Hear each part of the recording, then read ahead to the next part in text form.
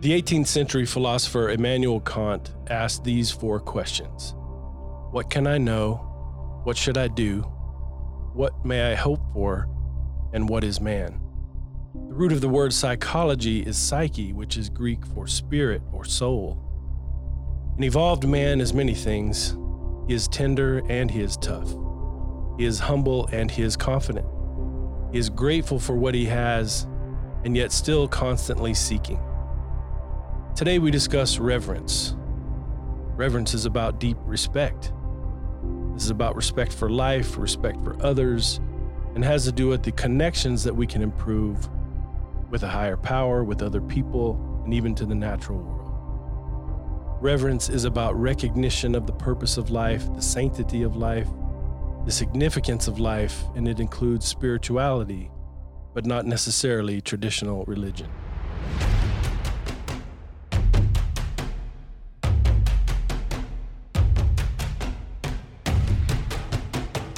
If you're a man that controls his own destiny, a man that is always in the pursuit of being better, you are in the right place.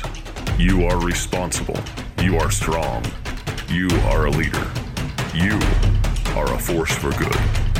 Gentlemen, you are the Alpha, and this is the Alpha Quorum.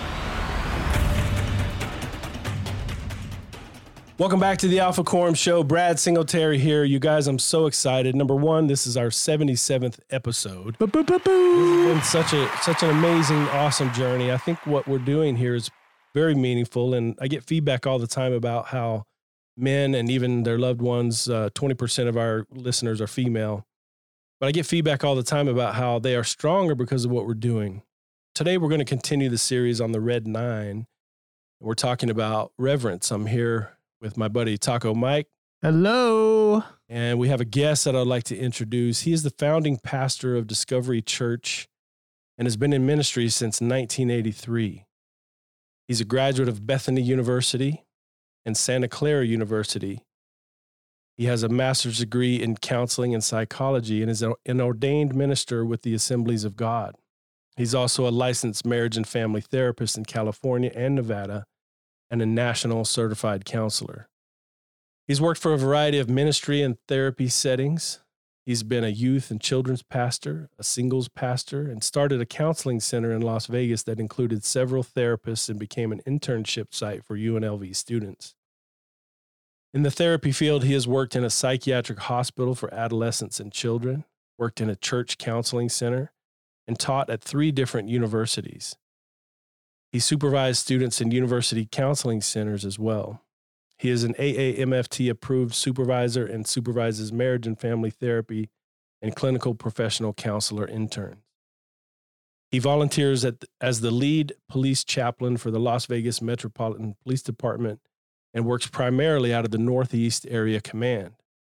His wife, Janelle, is an analyst with Las Vegas Metro Police Department, and they have 2 adult daughters and 3 grandchildren.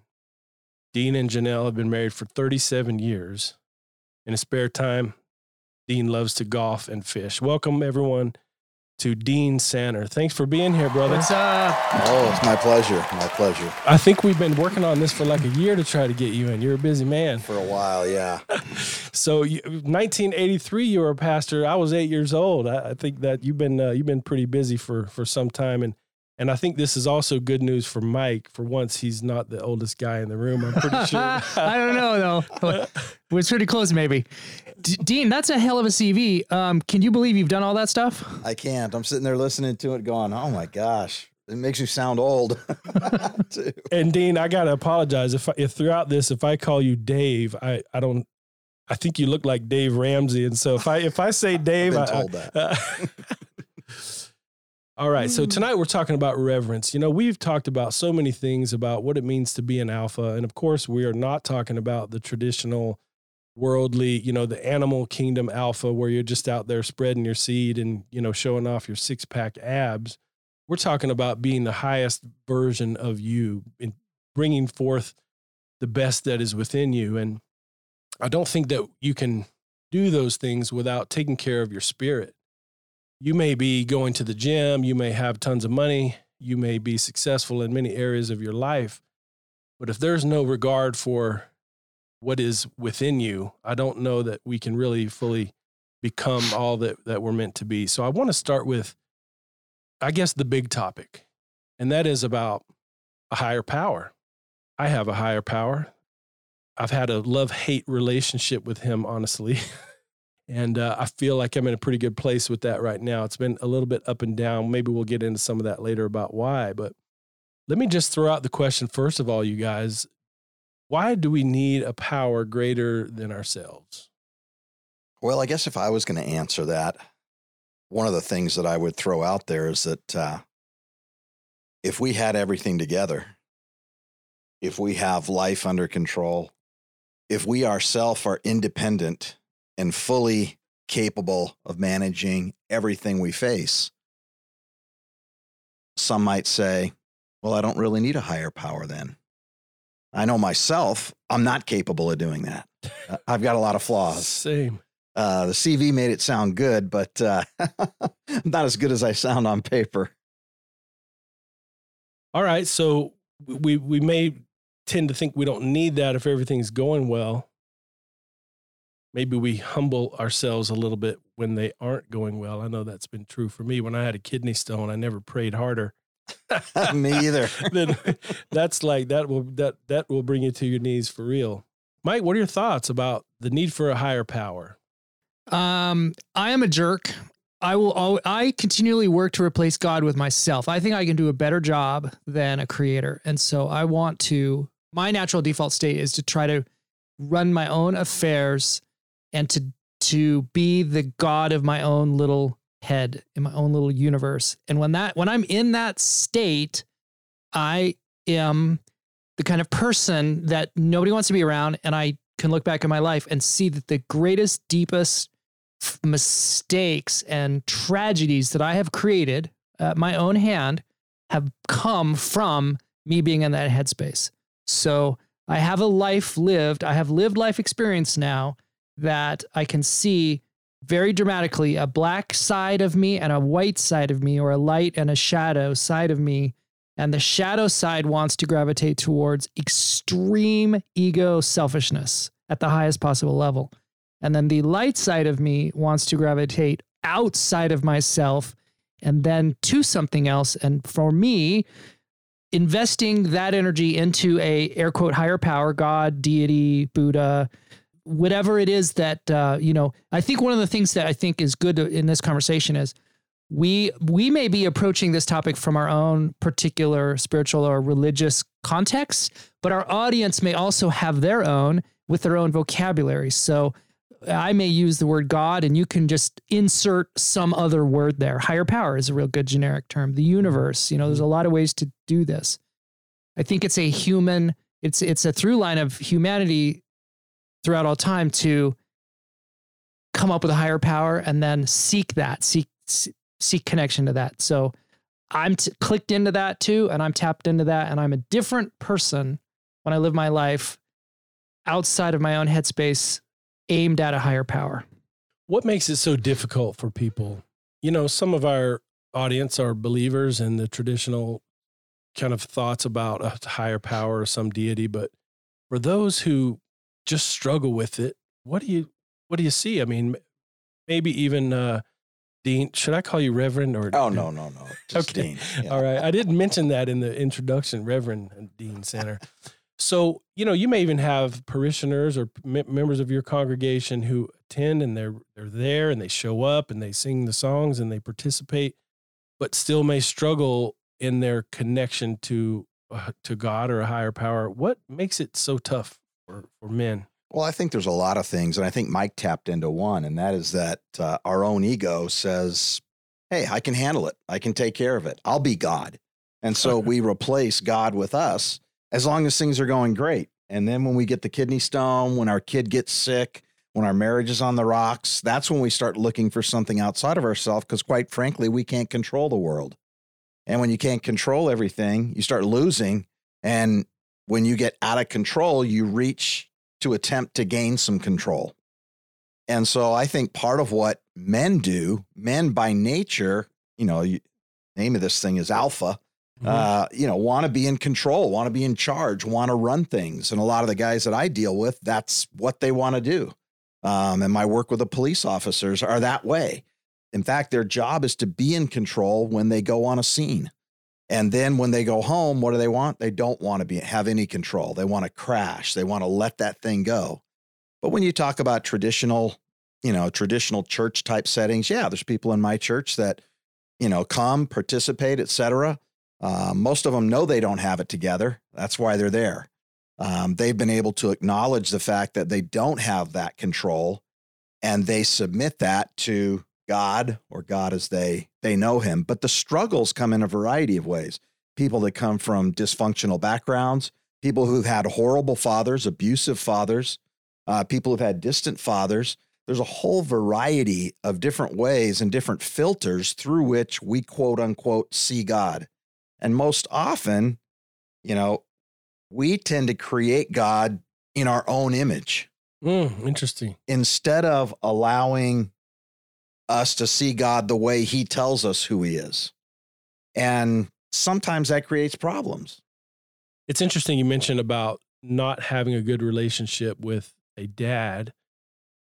I found, I guess, just kind of informally done my own little survey in my head over the last 20 years or so. When I'm talking to people about this, it seems like one common denominator, one common situation is that a man who struggles with a belief in a higher power did not have the masculine role model in his life. We're talking about, in the Judeo-Christian sense, a father in heaven, so to speak. And they don't even know what it's like to have a father right here in this place, or that was an unhealthy dynamic to some degree.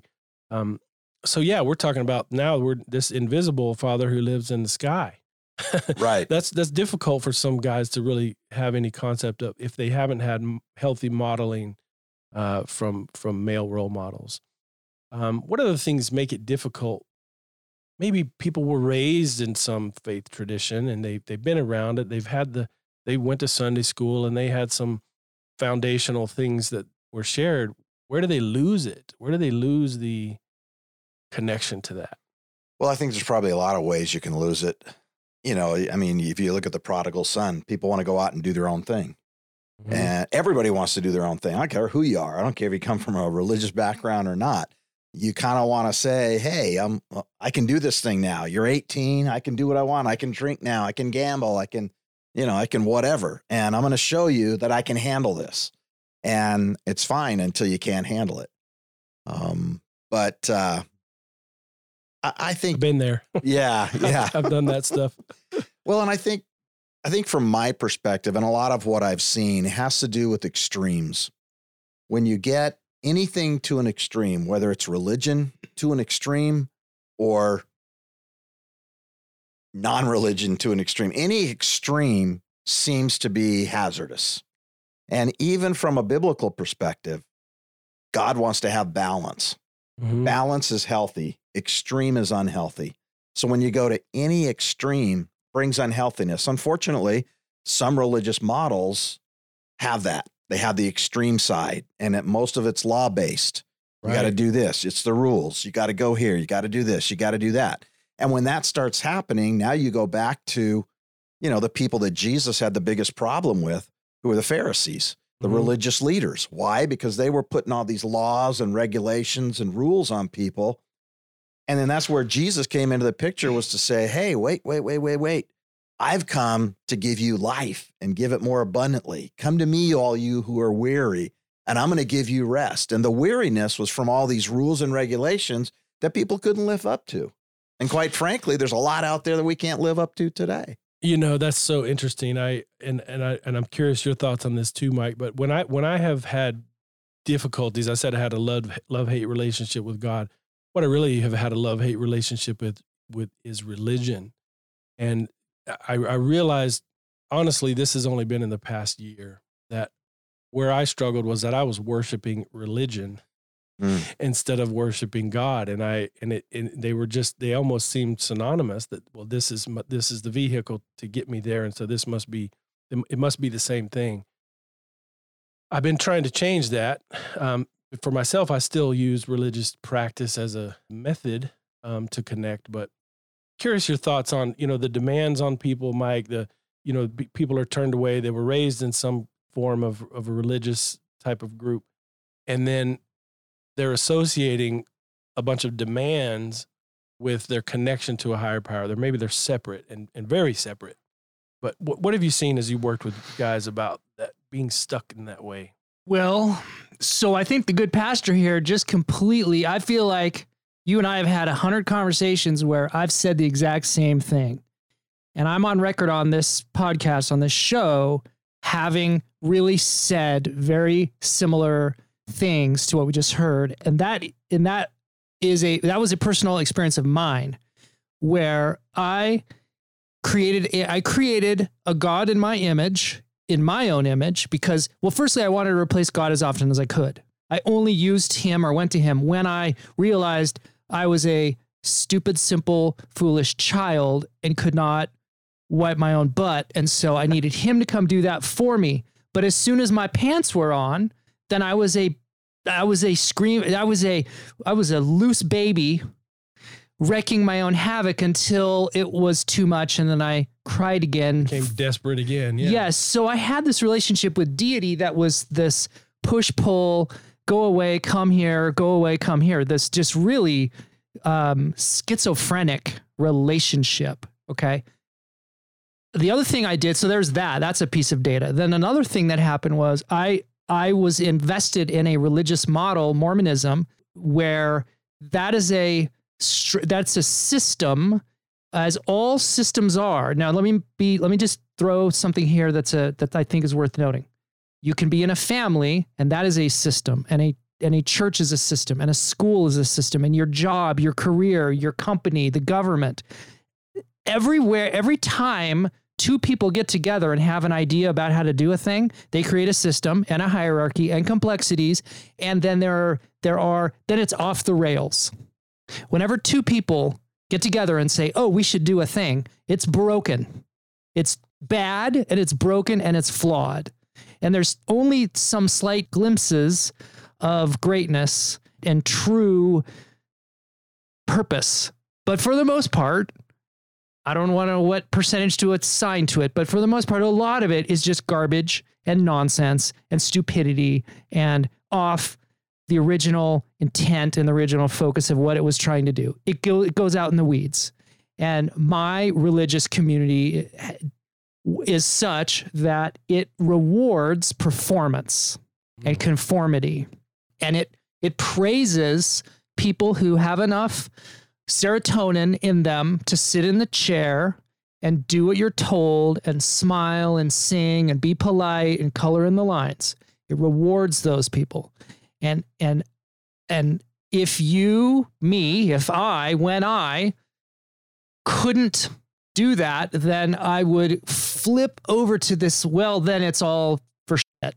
The Pharisees lived 633 rules, right? The Levitical order was like 663 or 33. Somebody correct us in the comments later. Laws. Well, I would become very fatalistic, and when I broke, I just made up an arbitrary number. In Mormonism, there's X number of laws. We have X number of standards. And when I personally felt like, well, I've broken X percentage, I just F the whole thing, chuck it all. And then I would do this really big swing saw back and forth, back and forth. I would try really hard to get God to love me again, because I just screwed up all this other stuff. And then I would try to earn my place back. And then I'd know I couldn't make it. I couldn't do it. So I was worshiping at the throne of religion, believing that it was religion that would bring me to God, that would bring me peace, that it was my observance of religion and practice of religion that would get God to love me. And the most beautiful thing that happened in my religious career was to be disfellowshipped from it. I was sat at my own, and I have no animosity towards this happening. In fact, this was the best thing that could have happened to me. I'm so happy this happened. And I'm so grateful for the people who were involved and that it did happen. I have the highest of thanks and regard and praise that it happened. What it did was it broke the unhealthy attachment that I had between my higher power and this earthly construct. It smashed it apart. It broke it because I had created a link that shouldn't have ever existed. I morphed God into this human system, and I polluted and corrupted a relationship that I could have had with him with this weird morphe thing. And by getting disfellowshipped, it was the most brilliant thing that ever happened, because then I could just say, oh, I just closed the book of religion and opened the book of heaven, of spirit, of connection. And it's been the most beautiful part of my spiritual sanity is now based on only pure connection to heaven, and the rest of, and I'm a practicing Mormon, but it is only like I'm wearing these pants and I have on this shirt. That is to say, it's just, and people could maybe recognize you. Maybe you wear a lot of shirts like that. Maybe you wear a lot of golf shirts and then a lot of blue jeans. And so, well, that's kind of his thing. That's his look. And so I look at the practice of my religion as if it's like, this is sort of, I always wear these shoes or shoes like this, and I wear pants like this. It's just sort of a part of your style. Yeah, it's part of my style. It's sort of like my jam. It's like who I am. But these clothes don't make me who I am, right? They don't define who I am. And there is no eternal significance to whether I wore these pants or another pair of pants. What matters is who I am underneath these clothes. It's a weird analogy. Don't take them off. Don't show us. We don't need to see where you really are. It's a weird analogy, but who I am is who I am, irrespective of the pants and the shirt. Right. But the pants and the shirt it is symbolic of who I am. I don't wear leather jackets with spikes on them because that sends a message. That's a, do you just follow it? Yeah, it's a uniform. It's a uniform, or it's sort of projecting who I am as a person. That's not who I am, and so that's not how I dress. So for me, the practices in my religion, they do define me and they do shape me, but they don't. I am firstly connected to God and then secondly connected to a religion. And only one of those anchors me. The other just helps me navigate my way through this life. That's a powerful story right there. Dude, you've got some feelings about that. Share them with us. I know that Mike's been on this real journey. Had a similar experience. I was excommunicated from the same church, and I was not bitter and angry, but I kind of became that probably because I went, like you said, the other direction completely. I had a client the other day who talked about her sister had done some shady thing to her. She said, I'm going to kill her. And it hit me that day, just last week, it hit me that's what I thought I was doing. I had some really unfair things happen in my life in a marriage, my first marriage. And I felt like, so I was angry at God because I thought I was in the right place. And why should the rain fall on me? And it did. And I think I kind of had the attitude like this client, I'm going to kill you. It's like I had I'm going to do everything you told me not to do. I'm going to go down every path you told me not to do because I'm mad at you because you let this thing happen to me. And this has been 10, 11 years that I've been kind of working myself through that. And so that's why this topic, this is probably maybe the fourth time we've discussed reverence. And I feel like I'm just only now really ready for this conversation because I've gotten my heart in a better place. But other reasons that men find this difficult. Dean, what do you see? I mean, somebody, they prayed for something, it didn't come true. They're can't believe there was a flood, and Noah and the animals. I mean, like these are some colorful stories and things. They are, no doubt. And there's basically there's a ton of reasons that we can have why we might not believe in God. And the whole idea of when I prayed for something and it didn't happen, understanding the purpose of prayer, God's not a Santa Claus. Right. So basically the bottom line is a lot of people, though, get taught, well, you just pray to God when you need something. Well, that's only one piece of prayer. Yeah, God tells us to ask him for things because he wants to be in a relationship with us. And And what you were talking about, Mike, was the whole idea of the difference between religion and relationship. And religion is man's attempt to find God. Relationship is the fact that God has found us. And when we're trying to create constructs, and I'm a believer in the church. See, I think God created the church. In fact, if he wouldn't have created the church, it wouldn't exist because man is so horrible at running things. It would have died by now. It's bad enough. And in fact, what they've said about my organization, I belong to the Assemblies of God, is that I heard this one professor I had in Bible college. He basically said, he says, the Assemblies of God, how did he put it? It's kind of like Noah's Ark. It's really stinky. It's the best thing afloat. That's a good one. And all of, you can say that about any of them. And vehicles are one thing, but here's the problem. When we begin to say, and you alluded to this, worshiping the church, when you start doing that, now you've come away from relationship. God wants relationship. And what Mike talked about earlier was what King David said. Man looks on the outward appearance, but God looks on the heart.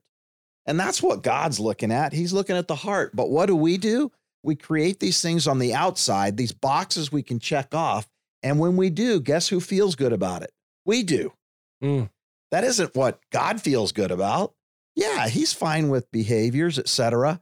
But when it starts turning into all these things are saying, hey, I've got to conform to this. I think all men rebel against that. Hey, you're not going to tell me what to do. I'm in charge. I'm a leader here. Right. I'm running the program, not you. Right. So I think the tension between, okay, where are the parameters in a relationship with God? How much freedom and autonomy do we have? And then how much does God have? And I think if you start looking in God's word, he gives us guidelines. His guidelines and his laws aren't to keep us away from things. It's to protect us. But a lot of times our perspective is, oh, what about this? What about that? Hey, some of the stories can be difficult to believe. Quite frankly, a lot of the liberal theologians don't believe some of them. However, the key is what's happening in your own heart? What's happening in your own life? What's God saying to you? I come from an organization that says God wants to have a relationship with you, and he wants to talk with you. He wants to commune and connect and interact with you. And I think there's a variety of ways that happens. You know, there's old spiritual disciplines, disciplines of solitude, where you get alone, you settle yourself, you quiet, meditation, some might even call it. There's a variety of ways to connect with a God. But you have to ask yourself, hey, am I ready for that? Is that something I want to do? Nobody's going to be able to make you do it. Nobody's going to be able to make a man do it, for sure. Is there any obligation following belief? Like, let's say there's a man out there and he thinks, maybe, his grandma took him to church as a kid and he thinks maybe there's some higher power out there, but he's afraid of what he's going to have to do if he starts believing. Is that a valid concern? Are there things that you have to do? Do you have to clean up your life? Should you? Because one of those, the questions of philosophy, like basically, how should I conduct myself?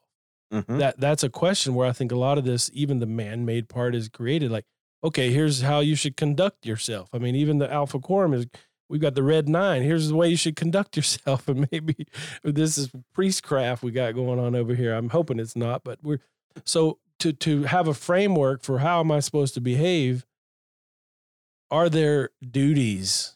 You become a believer, you find some connection to a higher power, and maybe that depends on, is this Eastern religious thought or is this Judeo-Christian stuff or whatever, but do we have to do something?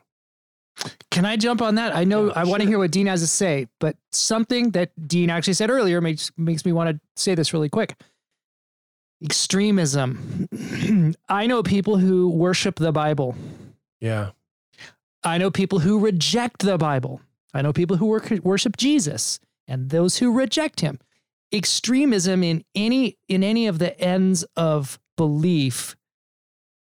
I think that when a person devotes himself to the flawless outcome of some anchored belief, that person is set up for disappointment.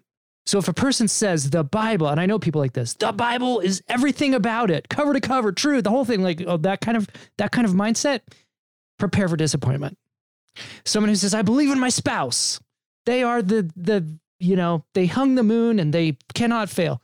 A lot of us are bad spouses ourselves, me included. But I think the broader picture I'm making is anybody who anchors themselves so completely on anything that is of this physical world, a person was involved. When a man was involved, prepare for disappointment.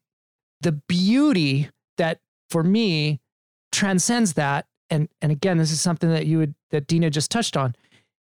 And this is what I think a man can do. And this is what I would recommend a man could do. Look through that, look past that, find beliefs that work, find systems that work, and find structures that work, and then study those and apply discipline towards those.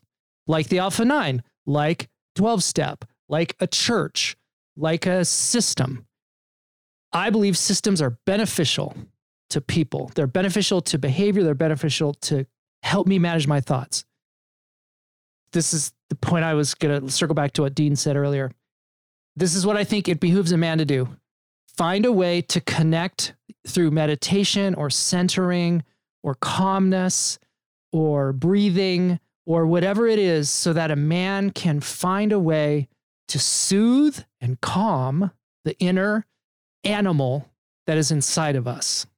And if religion is a vehicle that works for a particular man, then I say, with caution, I would suggest anyone pursue religion, with caution.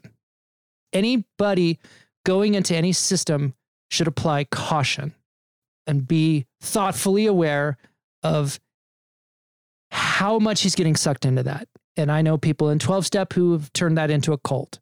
And I know people in all kinds of systems, they have become a cultist to their system. And I know people there are political cults. Sure. There are scientific cults. We are saturated with cultism. I would say red flag, red warning, caution to all of that. What is true and what is real for me beyond any of that? It is, am I at peace? Can I sit in a quiet room in a chair and let my mind just settle on something beautiful and something peaceful and something that brings me calm and joy? That, and I think Dean just did a really lovely job when he kind of brought that into the conversation. I'm glad he did. To me, that is the heart and the key and the core of a practice flavored with whatever the sign out in front of the building says. I don't think it matters. But if someone's sitting in a pew and they don't have that, there's work to be done. And there's work that can be done. This is a thing that every man, I think, can and should do. You're a fascinating guy when it comes to your spirituality. And I've looked up to you for that a long time because you're very much involved, but kind of hated at the same time. and you're a little skeptical, but you're showing up at all the things, you know? So talk about, if you don't mind, some of the things that you do, and maybe you too, Dean, like what in religious practice do you do that does help you find that connection to your higher power? What are the activities that you can throw yourself into and say, yeah, I like this one. This one right here, this brings me peace. This is totally good. This enlarges me and helps me feel connected to God. For me, Dean had said something too earlier about the church. God gave us a church. I look at the church, there's a small C church and a capital C church. The small C church to me is the system and the construct. To me, that's the small C. I'm a participant in a construct and I willingly do it because I think there's value to that. Where I put all of my efforts is in the capital C church, and that's the body, that's the believers, that's those who present themselves. And so for me, I am all in when it comes to service and an offering of my money and my efforts and my time and capacities to the body of fellowshippers with a capital C. That's for me, the capital C church. The small C church, it's just the sign out front and, we sing these songs and we do things this way. I'm fine with that. I'm happy to go along with that. That's my piece. So service, singing, donation, contributing, being a part of that, giving of yourself. Mainly the youth. Connecting with other people. Okay, maybe there it is. The kids. I'm all in with. So in my congregation, I'm sort of like the youth pastor to 14 and 15-year-old boys. I'm all in. Take them on trips, do Sunday school type lessons, have ice cream events and whatever you can come up with. And it's all centered on trying to help them grow spiritually. That's it. Okay. So giving is a part of where you find that is a spiritual practice. And do you think you could find that same activity in the one down the street? Could you find that same benefit if this was at Dean's church? Yeah. I do. It's about what you're sacrificing and giving to share with other people. How about you, Dean? I mean, you're running the show at your church, but what about traditional religiosity increases your spirituality? Well, see, I don't see myself as a real religious person. And that's interesting. That's because, again, my view, my perspective of God is that we have a relationship. He's my father. I'm his kid. I'm going to blow it sometimes, but there's nothing I can do that's going to cause him not to love me, because the scripture tells me that nothing can separate me from his love. So it's not based on performance. And so what I do is I base my perspective of God on who he said he was. And I have to work sometimes at getting my own construct or thoughts of who I think God is. I have to be able to push those to the side in order to know who God truly is. And I believe that God reveals himself in his word. You asked me something earlier, or you asked, hey, what about these people when they want to have some kind of connection with God, higher power, et cetera, but they're afraid, oh my gosh, if I start going to the church and they're going to start telling me do this, do that, do the other thing. What we believe, there's some guidelines, the 10 Commandments. Okay, those are clear guides. Nobody's probably going to argue with those types of things. Right. In fact, they're in our current laws in our country. So those are universal.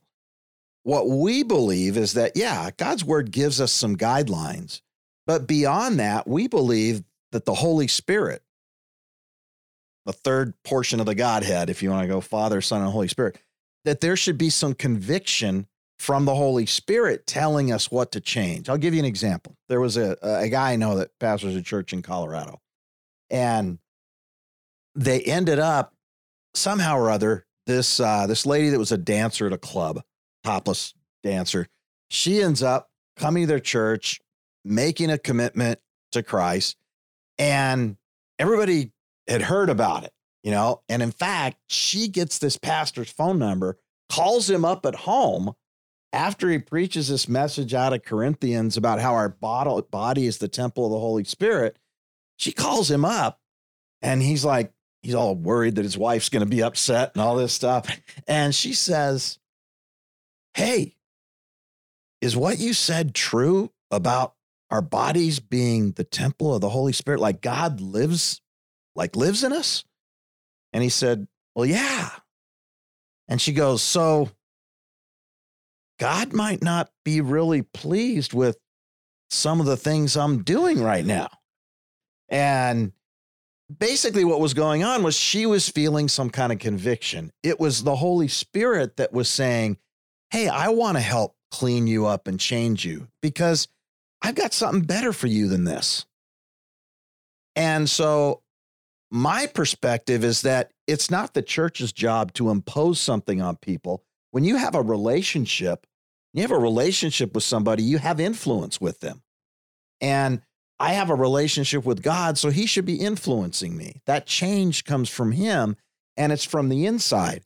And when it's not imposed by an organization, it's different because now I want to please my heavenly Father because he did something that I could never do. He gave me the power to overcome, to change, to be who he wants me to be. Hey, does that mean I'm perfect all the time? No.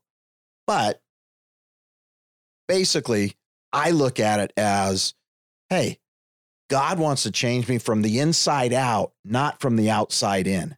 Not just the clothes, not wearing things, not going through the motions. That's the outward side. God, that's what man looks at. God looks at the heart. So he's got it narrowed down to a few things, love God and love others.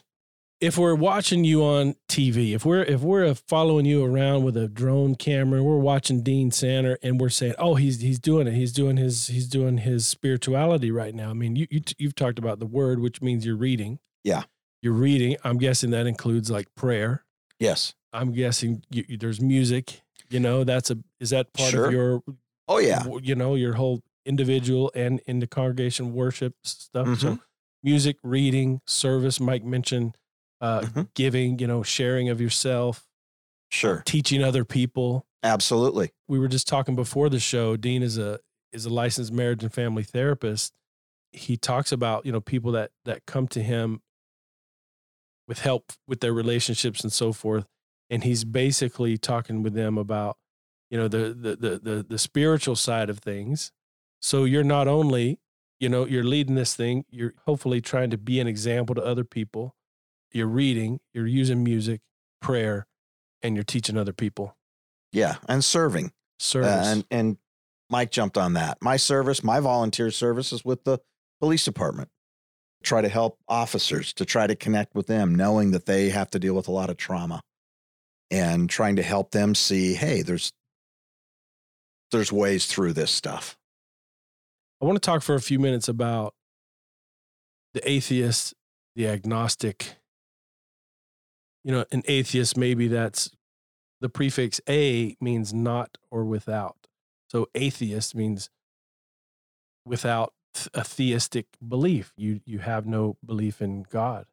Agnostic, the A means not or without, and that means, I think that means like knowledge or something like that. Comes from gnosis, yeah. Gnosis, yeah. Knowledge. Mm-hmm. So they believe there is a God, they just don't have a faith in him. Okay. That's the difference between agnosis. So, I mean, maybe there are guys listening to the show, they're intrigued by the title, they're intrigued by Dean's picture. They want to hear what Mike's up to these days, and maybe they're atheists, but they want to have some sense of spirituality, or they're not ready, or they've had some, we'll call it a spiritual injury. Maybe that's what I've thought that I was dealing with at one time. Agnostic, atheist, a little bit bitter. How can a person like that explore spirituality? How can a person not interested in the traditional view of God, how can they improve their spiritual life? I would say it depends on what they're trying to achieve. If, somebody's an atheist and they're like, I'm not really even interested in that dimension, then what are their goals? What do they want to achieve in life? I think they have to find some sense of something outside of themselves that could define in some way, shape, or form, what do I want to be? Do I want to be a better dad? Do I want to be a better husband? Do I want to be a better professional or worker wherever I'm at? And so I think they have to define or decide, hey, what are my goals? And that's going to move them toward that. Typically, it's something outside of yourself. But I'm probably not the best person to talk about the whole atheistic side. Better with the person who's been injured. That's a different thing, because a lot of people don't understand that, God can handle your anger. God can handle your emotions. He created them, for goodness sakes. And so I encourage people, hey, have it out with God.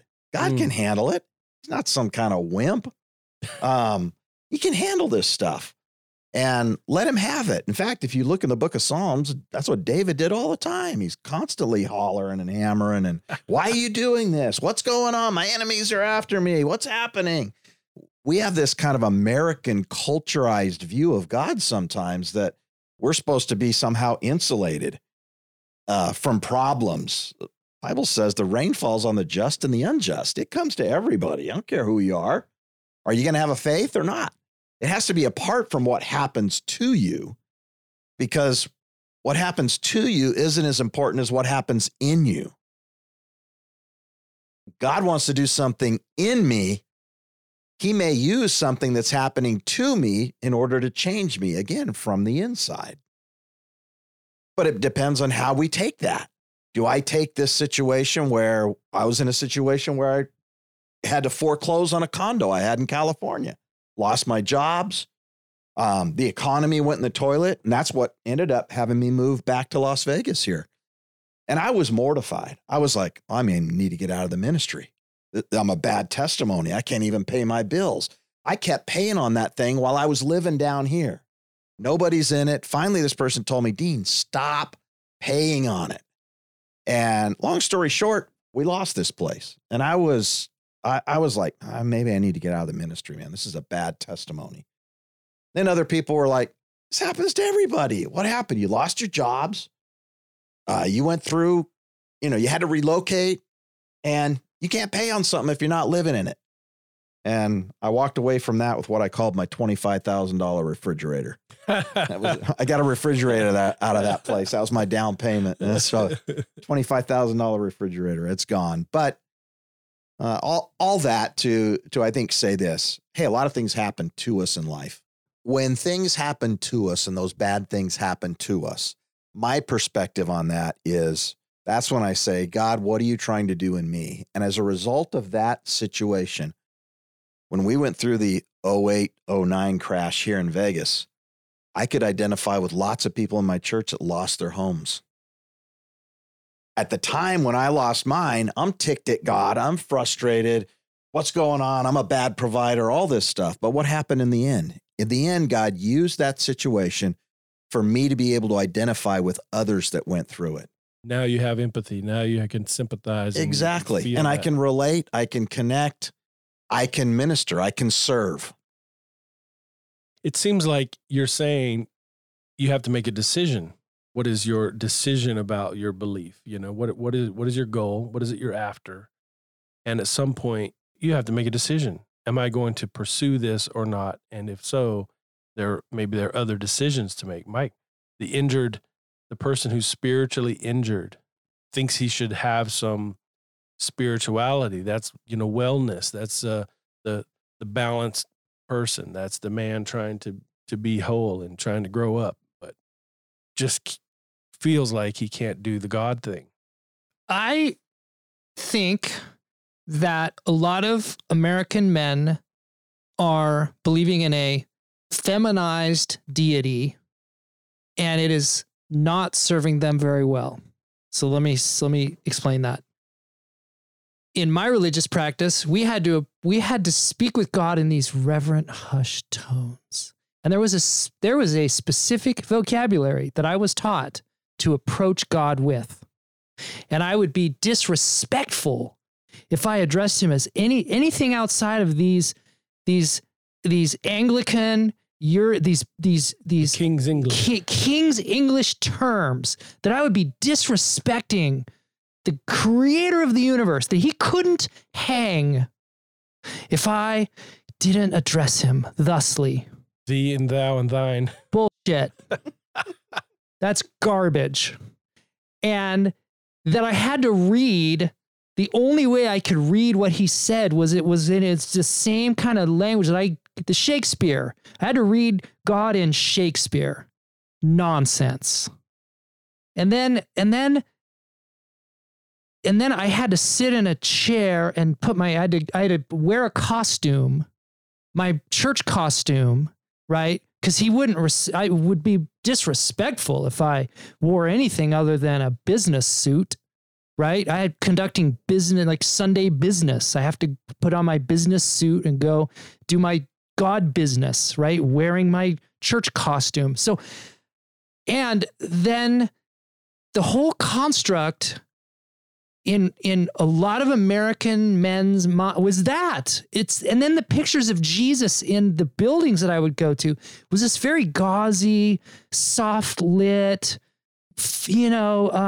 hallmarky Jesus. right? Oh, Right? The kind of Jesus who would like just be, like, his hands would be soft and he'd be like, you know, exfoliated and lotioned up. And like, that's the kind of Jesus imagery. The whole, the American imagery that goes along with God and Jesus, in my opinion, is utter rubbish. It's mostly nonsense. And I don't know where it started, and I don't know who's well, I do know who's perpetuating it, but it doesn't serve me. It doesn't work for me. And so for me, the Lieutenant Dan guy in Forrest Gump. Yeah. Dina talked about God is able to handle your anger. And some of us are fucking pissed at the dad that we have, we taint our relationship with him with all of this pain that I have, and then I make it his fault, and then I can hate him for it because he didn't rescue me when I had my little prayer moment. Please rescue me from the stuff that I did myself, or that just, I'm a broken person in a broken world, and I want it to be better than this, and you're not making it better than this. It's your fault, and I hate you for it. So these like deep, dark, angry resentments are in so many men, and then they're offered this like, this delicate, like this Jesus and this God and this heaven who's like, he can't have like I know a lot of people, a lot of men who don't go to church because they don't respect that kind of deity. And I don't either. I don't respect the sweet, delicate, I have to approach you and I will piss you off unless I say the words that I'm supposed to say. I don't respect that God, and I don't want that God. And that's not the kind of God that is going to work for me.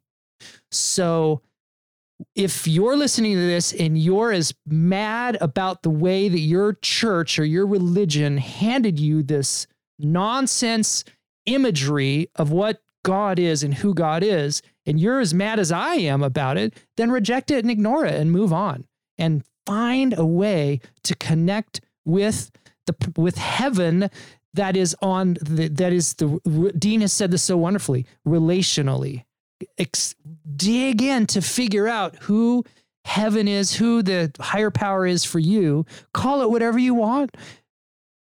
Form an image in your own head. Here's something that was shocking to me. I guess not shocking, but that was this wonderful discovery is Jesus was kind of a dirty guy who lived with dirt bags and hung around with people who had body language. They cussed and they were kind of foul and gross, and they were working men, and they were kind of trashy, and they were kind of hard people, and they were the lowest of the low in many instances.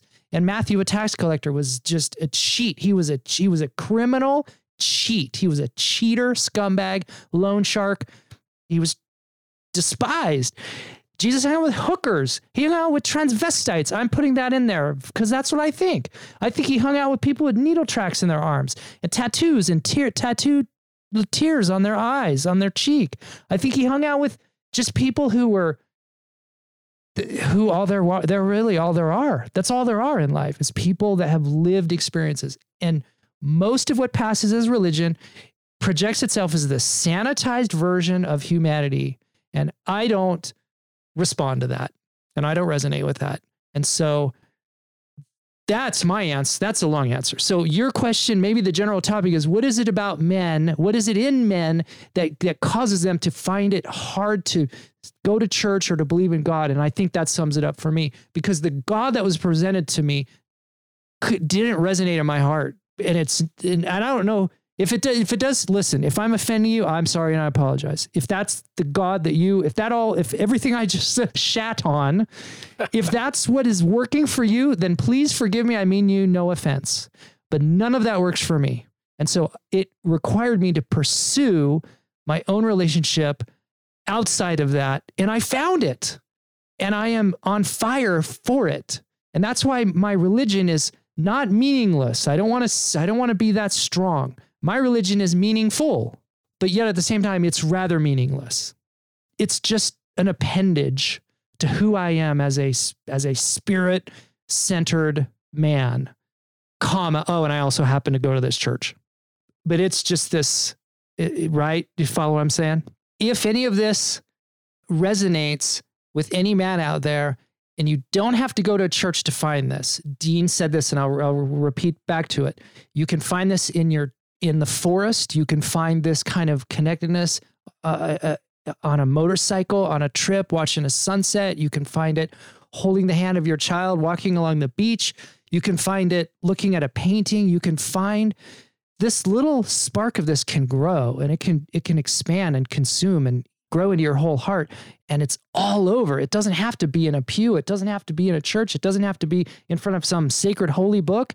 It can be as simple, like I just said, it could be as simple as sitting on your surfboard and a dolphin swims by, and it could be something that a client says to just shake something loose that was never, these two wires that never touched, and then just zap and they touch, and nothing else is the same from that moment forward. And however that happens for somebody, when it does, it's just transcendent and so beautiful and so meaningful. And I urge every man to have that, and however that looks. I call that sublime experiences, that we should seek those. And I think the truth is they're everywhere. One of my most spiritual experiences in the last 5 years was floating on my back in Lake Mead.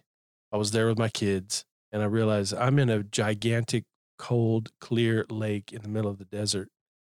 And I'm looking up at the sky, no clouds. And it just, that was very spiritual in a way. I want to wrap this episode up.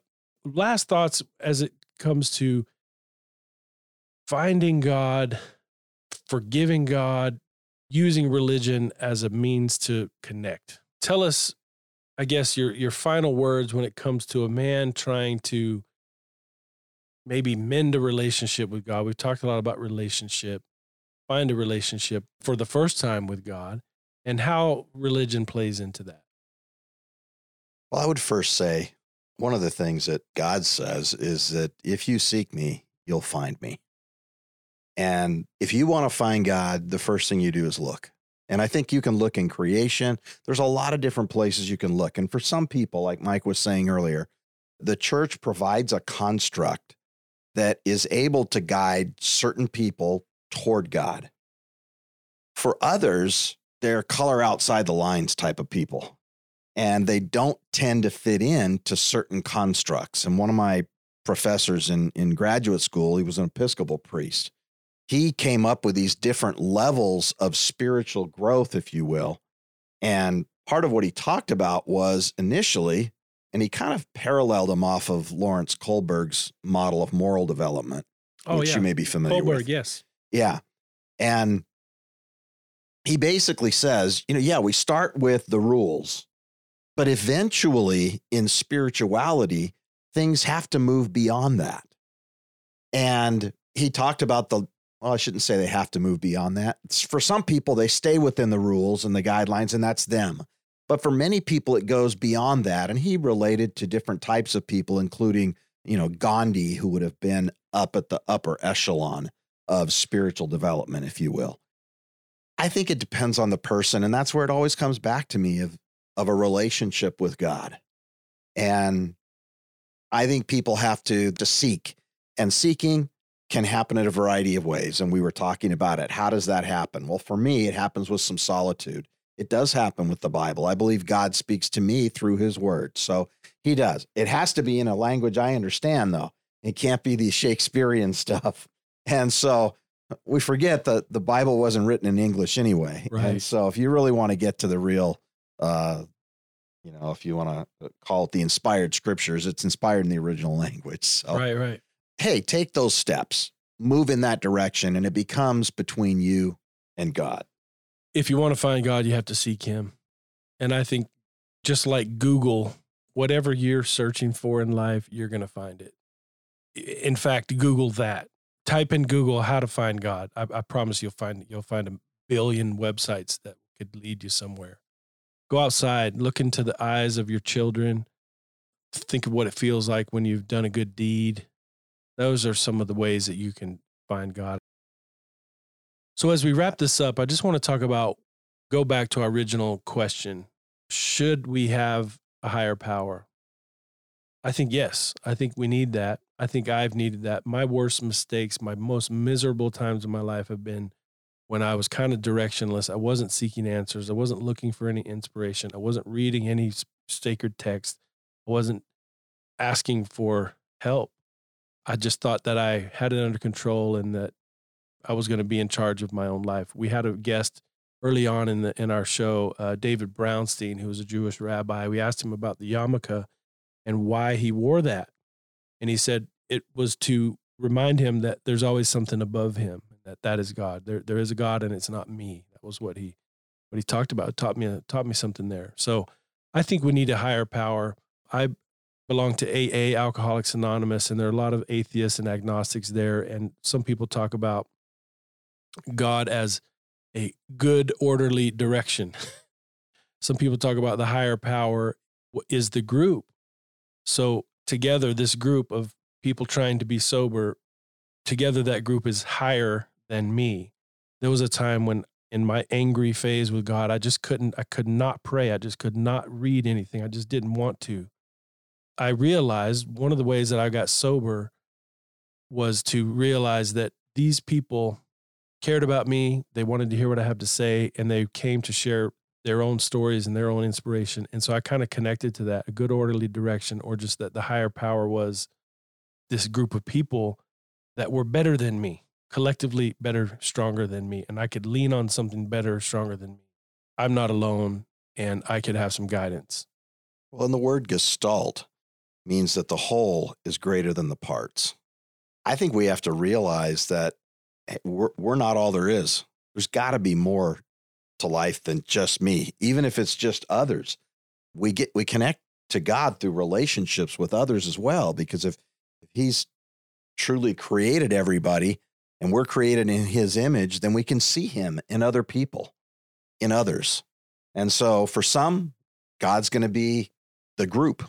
It's going to be someone else. But I think getting us outside of ourselves, and in therapy, you've heard of the term reality testing. Mm-hmm. Sometimes you got to bounce things off somebody else, someone else, other people, in order to get some perspective. And I think that leads it to, hey, I'm looking for something higher, for something greater than myself, something outside myself. Just as Dean was saying that, I was thinking about when you're on a sports team or you're in some group, and AA is a really great one.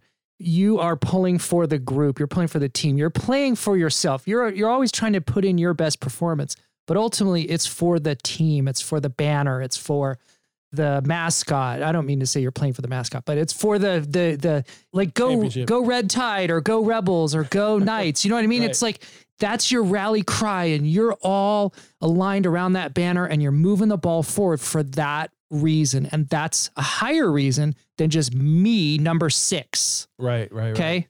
I think we have been created and evolved to be a creature that looks elsewhere, outside and beyond. When we're in a tribe, we do things for the tribe.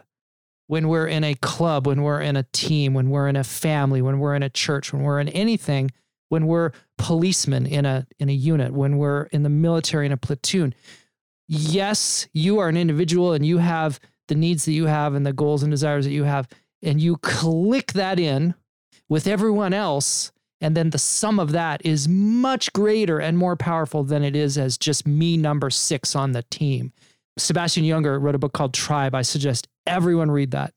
He talks about one of the reasons, one of the main vectors in PTSD is that when a soldier leaves the platoon, he goes home. There is a profound emptiness inside of him because he is no longer with that band of brothers, with that family, with that community who was so focused on that higher power. And the higher power, and I don't mean a political mission. Like who cares what the mission was? The mission was today we're going to go do this. Tomorrow we're going to go do that. Those are just missions, details. Everything about that platoon was we save each other. We are in this together. We only succeed if we all succeed. And any group that has a mission is clicked in. We want to be sober. We want to do the thing. We want to do that thing. We're together in this band. That's our power. Not to replace God, but there is a power in that. And so what I'm trying to do is paint a word picture for somebody who has previous woundings about, I had a bad father and I can't conceptualize God as a father because I had a really garbage earthly father. I totally am empathetic to that and understand that. So for some of us, we can start somewhere, and we can start with some of the things we've talked about, just finding peace in beauty, peace, connect to the nature, look at the eyes of your children, float in your back in the lake, look up at the sky. There's so many ways that you can just feel some peace and feel some groundedness. And then I think the second step is then to look for ways to connect yourself with someone else in some way that then you have synergy and then brotherhood and to do something else.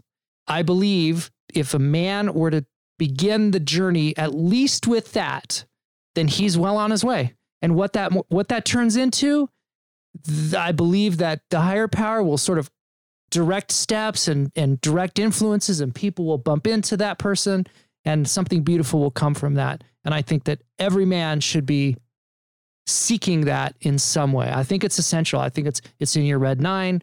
I think it's part of the human wiring. I think it's in our DNA. I think it's who we are as a created and evolved person to seek that and want that and need that. You guys are so awesome. Thank you so much for being here, Dean. Really appreciate you here. I'm definitely going to have you back. Our next episode is going to be about just more generic kind of spirituality things, humility, gratitude, forgiveness, and those kinds of things that don't necessarily have to do with any religious practice, any higher power talk. So if anybody has given up on us because of this conversation, stick around for the next one, because that's where we're going to talk about things that are very much of a spiritual nature. They may come from the teachings of religions, but it's really things that have to do with your individual walk. Appreciate you being here, all of you. Until next time, no excuses. Alpha up. Gentlemen, you are the Alpha, and this is the Alpha Quorum.